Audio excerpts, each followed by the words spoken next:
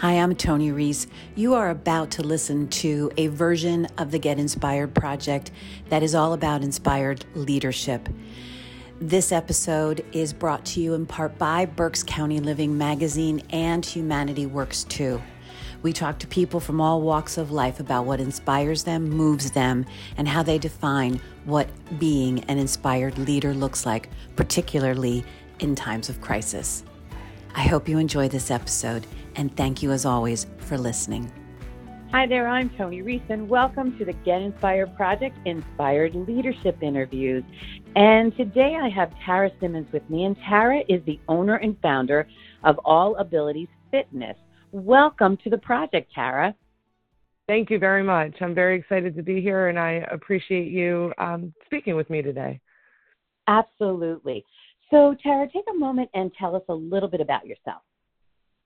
Okay, so like you said, my name is Tara Simmons. I own and have founded All Abilities Fitness Center, and what we are is an adapted gym, and we provide services for the special needs population, whether that be physical or an intellectual need. We also run programs at schools and in group homes. By background, I'm an occupational therapy assistant, so I've been doing that and working with the special needs community of all ages for the past almost 12 years now. And I also have a family at home. I talk about work a lot, but I have an 11-year-old son and a great husband and 2 dogs. Oh, you are one busy sums lady. me up. Well, thank you for showing up today, and let's get into the project. So, Tara, what does inspired leadership mean to you? So I did a lot of thinking about this, and I think that the way I approach inspired leadership is by comparing it to motivational leadership. So I think there's a difference between motivational and inspirational. So to me, motivation typically starts with a goal with an endpoint. For example, I'm motivated to go to work for the end result, which is a paycheck.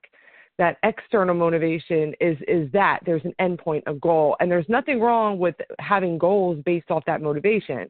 Motivation is actually essential to us so we can hit those certain goals.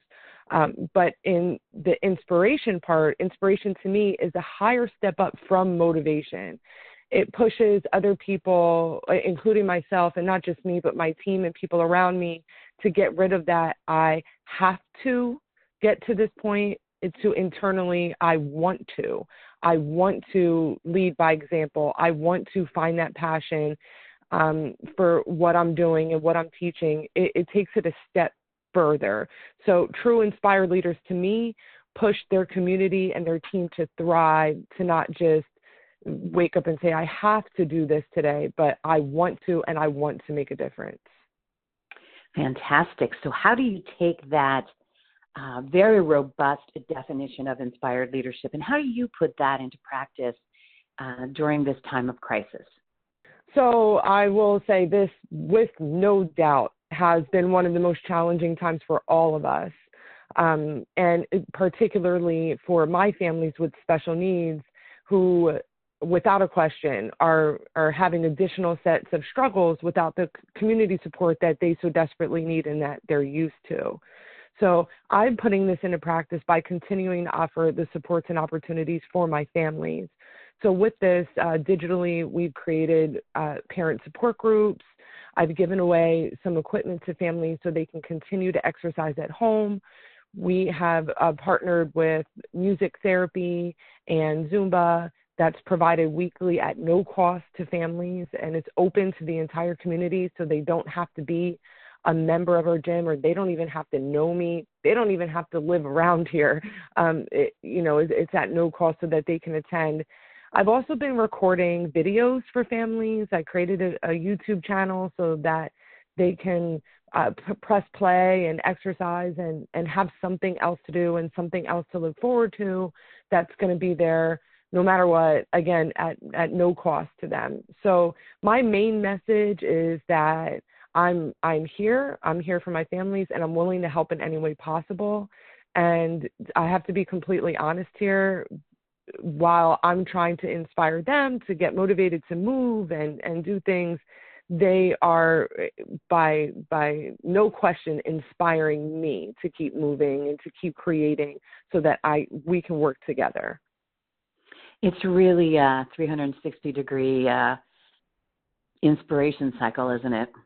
Oh, absolutely. Absolutely. There is no question about that seeing my community happy and smile and watching them kind of do some of the activities, it really comes fully back around to me.